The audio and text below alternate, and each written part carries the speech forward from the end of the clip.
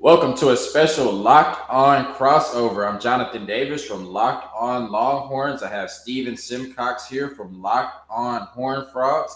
We'll be talking a little TCU and University of Texas football and basketball today. Steven, I'm glad to have you, glad to work with you, glad to do the first of many crossovers between us from Fort Worth to Austin. What's going on, brother? I'm good, Jonathan. Yeah, thanks for having me on the show. And this will be fun. TCU and Texas have kind of crossed paths a lot in the last few months, so we can break that all down right now. I'm excited about it. Definitely. So speaking of TCU and Texas kind of crossing paths, former head coach of the TCU Horned Frogs, Gary Patterson, joined Sark's staff as a special assistant to the head coach. He'll also be helping out the defense with Pete Kukowski. So just kind of give Longhorn fans an idea of what they should expect from Gary Patterson joining the staff. Man, that's still so strange to hear that he's part of that Texas staff. He was at TCU for so long and really was the program. But yeah, I mean, obviously, like GP is a defensive mastermind, right? And that's really what he's bringing to the table. I think one thing that's really going to help him, obviously as the head coach, he had so many responsibilities, and I would describe Gary as a micromanager. And I don't mean that in a negative way. I just think he had his hands in every single part of that program. He wanted to know what was going on. He wanted to approve and disapprove of just about everything. So I think the biggest thing he's going to bring is just attention to detail. A couple of years ago, I remember Garrett Waller, who's with the Texans now, who played linebacker at TCU. He talked with Bruce Feldman from The Athletic about how on Friday nights they would have these quizzes where Gary would put up different formations from the team they were playing the next day.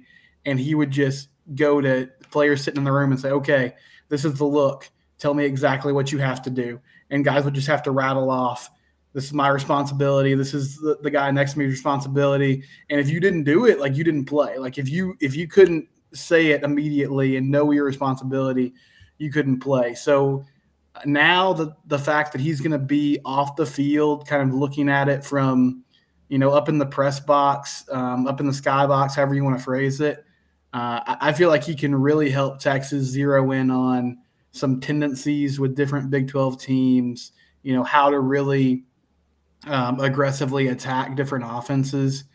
And also to be honest about it, like he's going to be working with some dudes now. I mean, at TCU, he developed players really well, but a lot of the guys that turned into stars for him were really good athletes from smaller schools that maybe played like on the offensive side of the ball. So I think the physicality, like the just the build and the size and the stature of some of the athletes he'll be working with at Texas is going to be different. So I'm excited to see sort of how he maximizes that. And then finally, I feel like what he's going to bring is just a chip on his shoulder. Like he is maybe petty's the word. Like he remembers everything. He takes everything personally. Like if you've criticized Gary Patterson, he probably knows about it and he's dissected it and wants to prove you wrong. And I think the exciting thing for Texas fans is, TCU called it a mutual parting of ways, but the honest truth is, Jonathan, like they asked him to leave. Like they basically sat him down and said, hey, it's time for you to move on. We can either do this kind of gracefully or this can get awkward. And he decided, okay, I'm just going to bounce. And so I think you're getting somebody who feels like he's still got something left in the tank, that has something to prove. And just as an outsider, maybe this is an unfair criticism, but for a program at Texas that I think for a while has been kind of known as maybe a little entitled, or maybe the players there don't always kind of have that grit and toughness that you want. Maybe that's something that Gary can bring to the table. But it's going to be fascinating to see because, like that job description that they gave him of working 20 hours a week and just kind of be it like a floater, like that's so different than what he was doing at TCU. It's just going to be interesting to see kind of how he attacks that role. But I think ultimately what you're getting is somebody who can really help you figure out how to attack offenses and maybe brings just a different attitude to, that defense and that program. Definitely. That's really good insight there. And that's going to be music to my ears and all the Longhorn fans' ears just to hear him bringing that attention to detail and him being a defensive mastermind for a defense that was ranked 100th in the country last year, gave up 31 points a game, gave up over 200 rushing yards a game. Definitely a unit that's going to have to be a lot better. You talked about some of those dudes that he coached up and developed. One of those is O'Shawn Mathis, who's currently in the transfer portal. Texas is one of his 5 schools that he's considering. What type of player is O'Shawn Mathis, and what type of player are the Longhorns potentially getting if he decides to come to the University of Texas?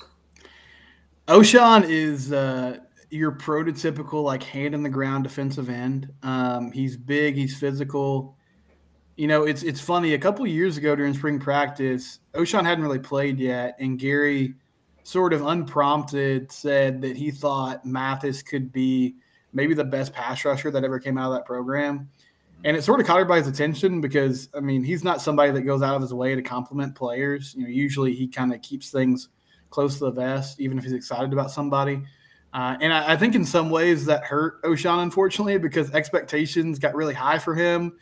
And the fact that he wasn't like just an absolute superstar sort of left a bad taste in some fans' mouths. But, I mean, he's been productive. Like 2021 – he had 4 sacks, which is not an eye-popping number, but back in 2020, he had 9 sacks. He can get to the quarterback. He's really strong against the run.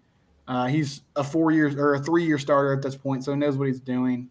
My only criticism of O'Shawn would be I felt like he kind of made most of his plays against lesser competition. Like I just took a glance today, and in 2020, 7 of his 9 sacks were against Louisiana Tech, Texas Tech, and Kansas. And I mean, nothing against those schools, but Jonathan, that's kind of, you know, that's lower end of the Big 12, and then a group of 5 school that he was making his money against. So, you know, he's not necessarily someone that always lived up to what people thought he would, but he's got a lot of experience, and he's got the build of an NFL player. So I think if Texas acquired him, like, you should be excited because he's been productive, and maybe Texas can unlock something that, you know, we haven't seen from him. What I wanted to ask you about, though, is because, you know, Gary ran like a 4.25 at TCU, and I don't know a lot about what Pete and Sark have been running defensively at Texas, but, you know, just from that description, like, how do you think he fits in? Because I know at UT, like, they got some like more edge rushers, like stand-up defensive ends. You know, what kind of guys do they like on the defensive line? Like, what kind of players do they like there?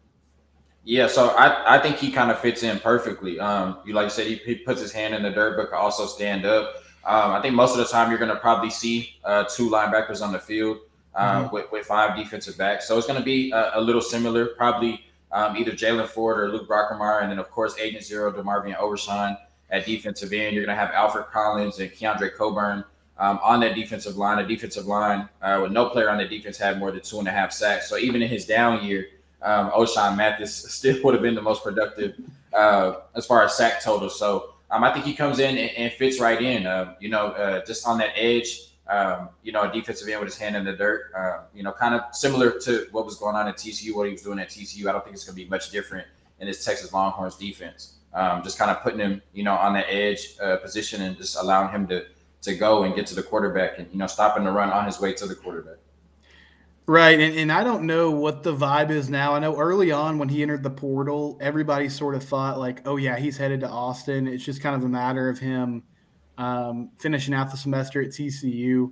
And I know in that top 5, he's got some other really good schools. But I would think the Gary connection and being close to home, I didn't get a chance to look. I should have. I think he's from Manor. I think he's a Manor high school kid. So, I mean, he's right there. Like, it would make a lot of sense for him to end up at UT, and I feel like it'd be a good addition for the Horns if they got him. Definitely. The only thing that concerns me is that Ole Miss was in his top 5, and we saw that Khari Coleman decided to go to Ole Miss. So I'm not sure if he'll follow him there, but, you know, like I said, hopefully he can unlock some more of that potential at the 40 acres in Austin. So next we're going to talk about the new head coach at TCU, Sonny Dykes, and what he brings to that program and what that potentially means for Max Duggan. But first, word from our sponsors. March Madness is only a few weeks away. That means you need to start thinking now about where you're going to be running your brackets this year. Are you going for the usual or are you looking for the best? We've done our homework here and we're running brackets with runyourpool.com. Along with standard brackets, Run Your Pool offers game types like Survivor or Pick X. They have options to edit scoring and they offer more intel to make your picks. All stuff you won't find at ESPN or CBS. If you've got a business, Run Your Pool can help you take some of that madness magic and play alongside your employees or even gain customers. Plus, they offer full white glove customer support, custom branding, and one of the easiest 3-minute setups you'll ever find. Clearly, we believe Run Your Pool because, like I said, we're running our brackets there ourselves. There's no truer test than that. If you want to play against us for a shot at a cash prize, join us at runyourpool.com/lockedon. And while you're there, create your own pool for your friends and family. Enter Pure Madness at checkout for $10 off your custom pool. All the rules and details will be available there. That's runyourpool.com/lockedon for your chance to win a cash prize. We look forward to seeing and beating you there. All right, Steven. So TCU hired a new head coach in Sonny Dykes. He came from SMU. Really explosive offenses there. I think they averaged about 38 points a game in his time at SMU. So what does he bring to this program, and what does this mean for potential starting quarterback in Max Duggan? Well, you mentioned it there, Jonathan. I mean, he put crazy numbers on offense really everywhere he's been. You talked about SMU, and he's had some great QBs there. Shane Buechele, who obviously Horns fans know really well, and then did some magic with Tanner Mordecai last year. And even when he was at Cal, and Cal kind of struggled from a wins and loss department, but they still scored points. And he was there with Jared Goff, who ended up being the number 1 overall pick. So I think that's exciting. TCU has a lot of good skill players coming back. So I feel like them plugging into that offense, it could be really explosive. Quentin Johnson had a monster year last year at wide receiver. Tay Barber's an experienced guy. There's some other names there. As far as Max Duggan goes, it's a great question. It's kind of the question. I feel like I've talked about it so much over the last few years. It's almost like the LeBron MJ debate. Like, they're TCU fans. You're not changing your mind about Max Duggan at this point. Like, either you think he is the dude and the answer, or you feel like he's kind of holding the team back. So I'm curious to see how he fits in because, to be honest, like, I think Max is tough. I feel like the team responds to him well. He's really dangerous with his legs. But I listed like 3 or 4 qualities there, and I still haven't gotten him throwing the football, which is probably the most important thing for a quarterback. The accuracy just hasn't been there. And I think part of that is the play calling. So part of me wants to say, yeah, Sonny Dykes, Garrett Riley come in. They understand his strengths more and use him more effectively, and that could work. But I don't know if he's going to turn into a great passer. And if he's not, then I wonder if they take a longer look at Chandler Morris. And then I'm still thinking that I don't know who it's going to be, but I feel like after spring ball, we're going to see some more quarterbacks enter the portal. And I wouldn't be shocked if TCU took somebody. I don't feel like it's going to be a huge name. Like, it's not going to be, like JT Daniels or somebody like that. But if they just brought in one more guy and said, okay, coming into the fall, this is an open competition, and we'll just see who ends up winning the job. But, yeah, I think it's Max's job to lose right now. I just, as a QB who's more dangerous with his legs and the power run game, that's not really Sonny Dykes' style. So I'm not sure how exactly he fits in. But it'll be a fun competition. And then, man, down in Austin, you guys got the guy in Quinn Ewers coming in. And then I guess obviously Casey Thompson transferred, so Hudson Card kind of sitting there as well. What do you make of that quarterback situation as we kind of barrel towards spring practice here? Yeah, I was going to say we have our own, little quarterback controversy or quarrel of our own. I'm a big Quinn Ewers guy. I think you've kind of seen the Hudson Card movie before. You put him in last year. You just didn't get the production you hoped for. You ultimately went to Casey Thompson. He transferred out of the program. And so now you come back. I think Hudson Card, it's his job to lose.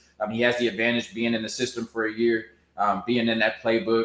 but we all know the talent that Quinn Ewers has, the arm strength, the freaky arm talent. I think he has advanced accuracy for his age. People have concerns about the fact that he forwent in the senior year, didn't play at Ohio State, so he hasn't really played real football in a couple years. But like I said, I've been beating the drum for Quinn Ewers. I think you have to put the most talented quarterback out there. And, of course, you have Malik Murphy, the 4-star quarterback out of California that's behind them too as well. So you have to put Quinn Ewers out there. And, if there's some growing pains, so be it. If he has, 1 or 2 bad games or he struggles at times, so be it. But I think you have to put the most talented quarterback out there, the quarterback that gives your team the best chance to compete for a Big 12 title and ultimately try to, if not this year, in the next year possibly, if he only stays 2 years at the University of Texas, make their first college football playoff.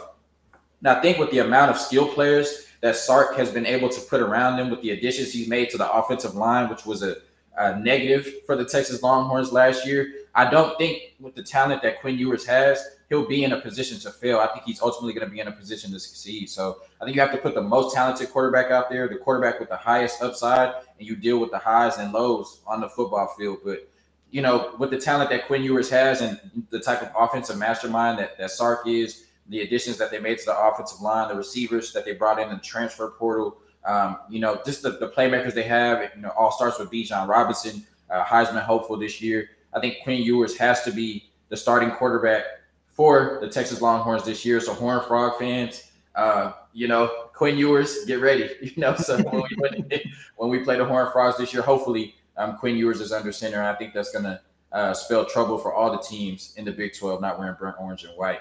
But, we've kind of talked about some of you talked about some of the offensive playmakers that they have, whoever's going to be at quarterback. So just for the Longhorns fans that really aren't familiar with the roster, who are 2 players, let's say 1 returning player and then 1 newcomer that Longhorn fans need to worry about this year? And then we can go 1 player returning and then 1 player that's a newcomer on the Longhorn side.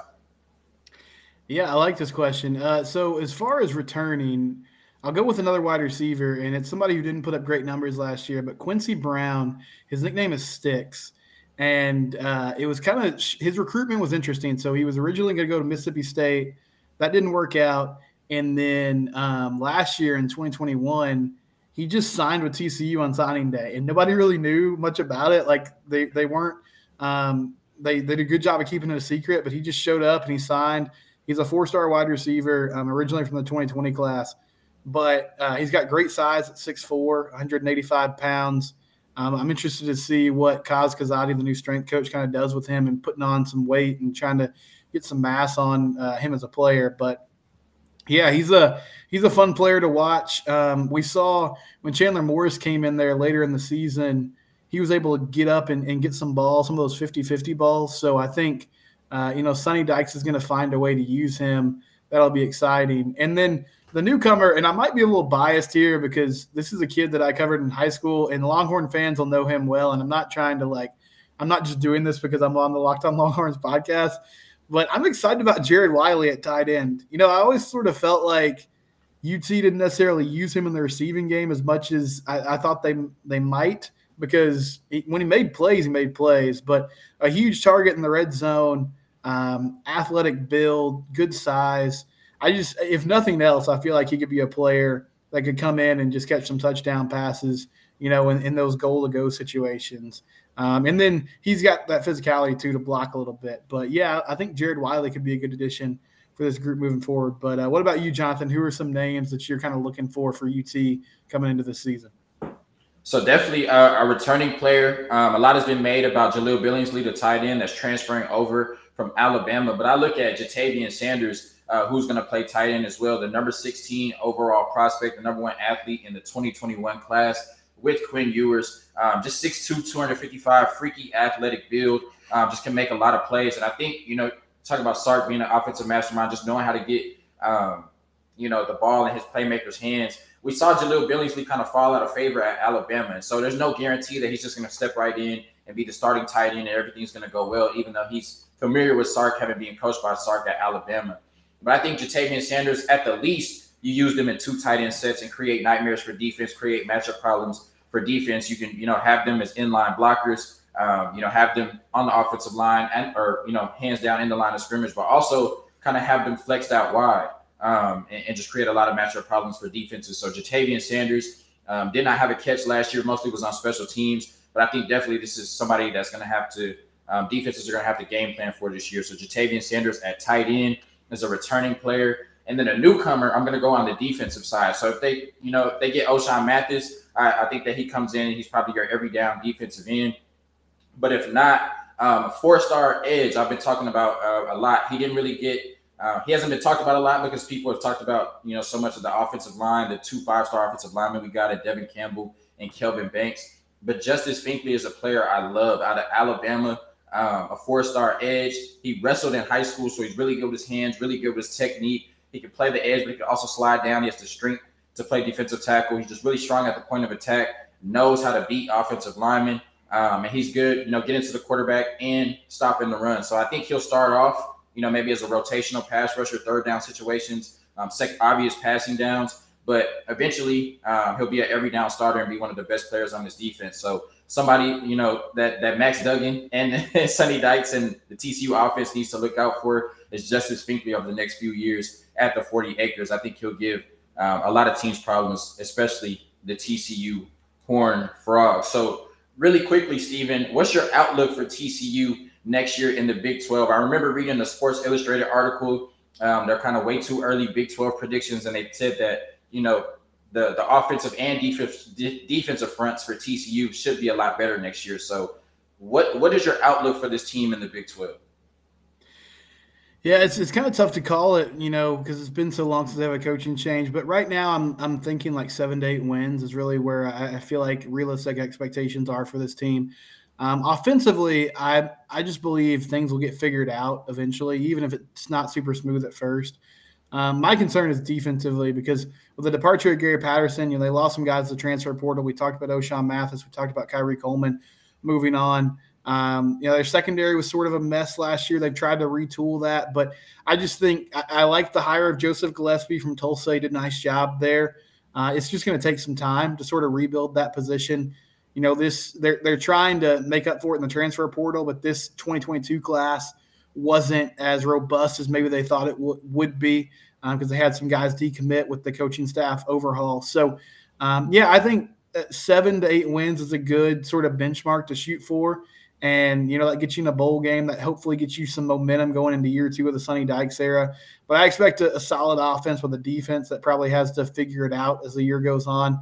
What about you, Jonathan? I mean, I know you mentioned all those great guys in the trenches. Like they really have retooled that O-line and D-line with some of those NIL deals and just the way they've recruited that heavily. How do you feel about Texas going into this year?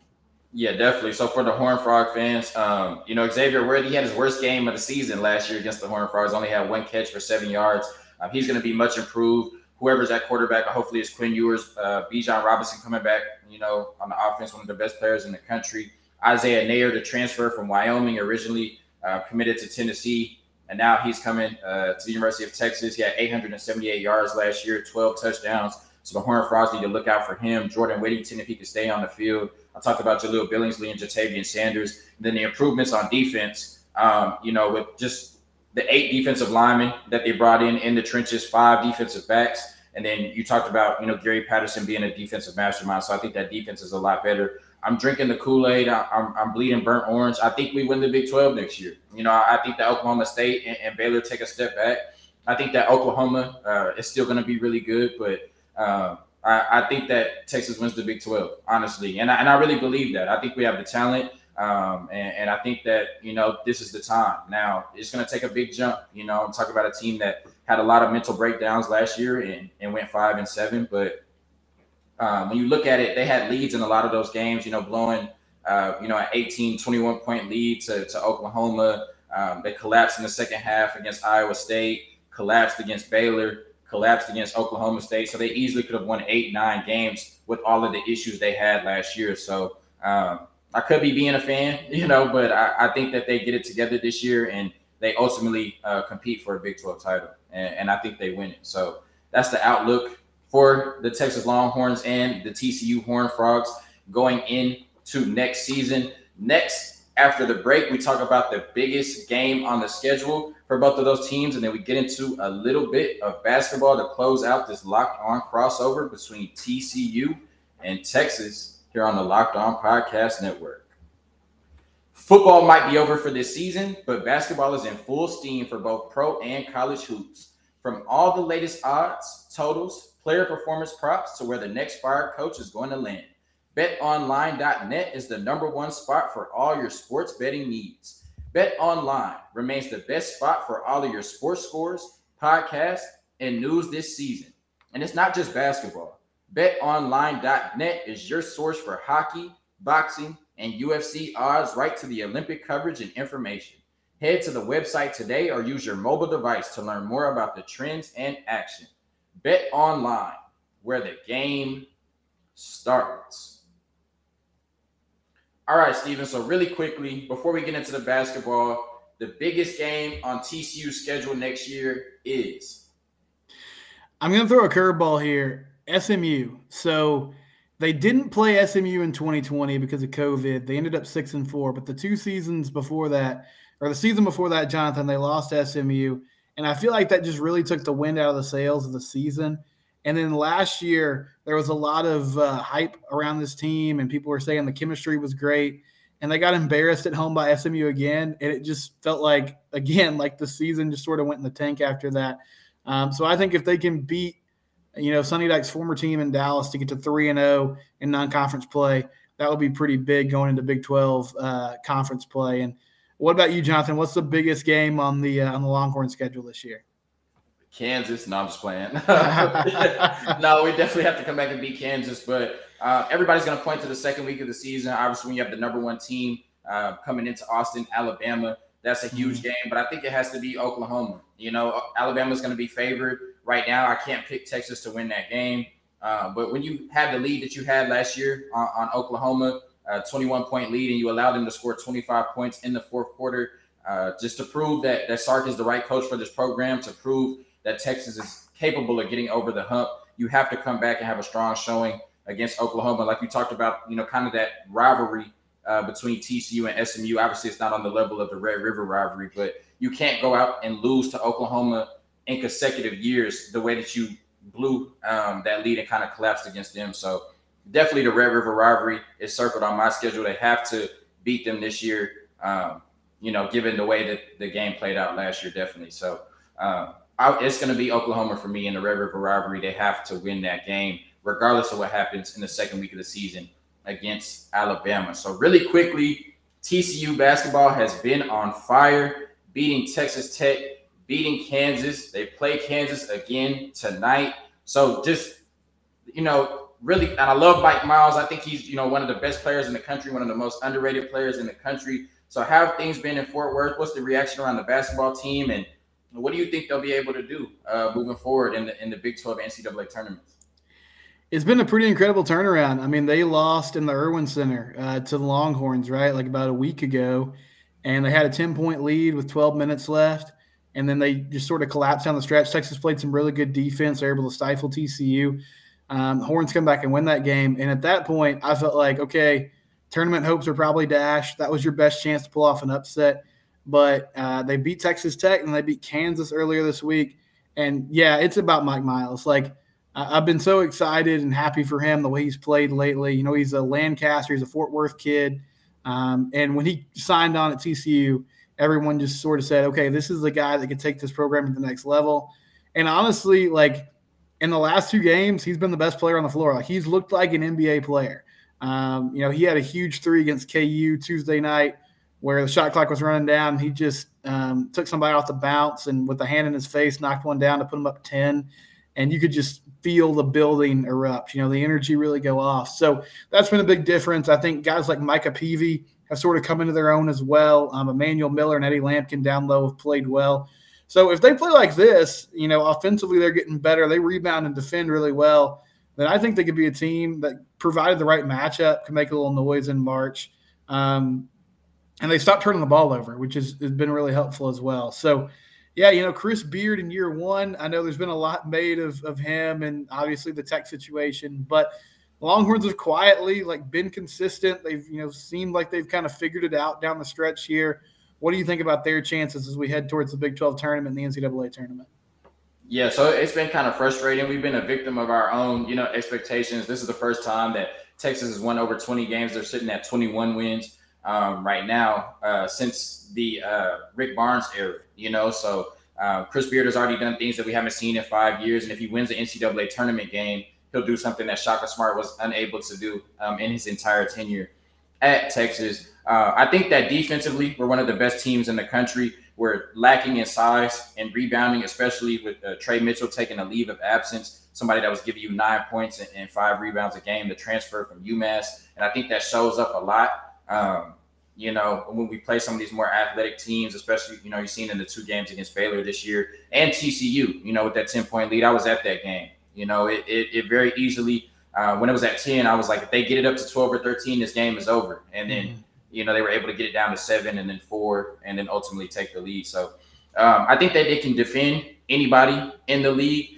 but just the offensive consistency is missing right now. And maybe that's just because you have a lot of transfers. They're not a really great 3-point shooting team, especially at home. They just haven't been able to knock down open shots. And they struggle against athletic guards and teams that have size. And you're going to see a lot of that in the Big 12 tournament, and you're going to see a lot of that in the NCAA tournament. So I think this is a team that nobody wants to see. I think they can get, possibly to the Sweet 16, but I think anything past that, when you're looking at those upper echelon teams, I think Texas is just going to struggle to score against some of the more athletic and the bigger teams. So Chris Beard has done a hell of a job, and the future is bright at the 40 acres for this basketball team. So we're looking at a team that could win a couple games in the NCAA tournament, but ultimately will probably meet their match when you talk about some of those, bigger, more athletic and physical basketball teams. Yeah, man, that's gonna be fun to watch. Those Chris Beard teams are gonna be prepared; they're gonna be ready for March. So it'll be interesting to see sort of how they attack it in the first year there. But I think there's a lot of reason for optimism in football and basketball in Texas. And man, the baseball team hasn't lost a game yet. Things are going pretty well there in the spring for the Horns right now. Yeah, definitely things are looking good, and we're hoping to see improvement from the TCU, and I hope, wish all the success in Sonny Dykes' first year, just not against Texas next year. But thank you, Stephen, for coming on for the Locked On crossover. Once again, Horned Frogs fans, I'm Jonathan Davis, the host of Locked On Longhorns. And for my Longhorn Nation, we have Stephen Simcox on, the host of Locked On Horned Frogs. Hope to do this again. We'll definitely do this again, especially during football season. So thank y'all for tuning in. Make sure you subscribe to Locked On Longhorns on YouTube. Stephen, what is it? Locked On Horned Frogs on YouTube? Yep, Locked On Horned Frogs. That's where you can find it. That's right. Okay, Locked On Horned Frogs on YouTube. Thank you all. Peace.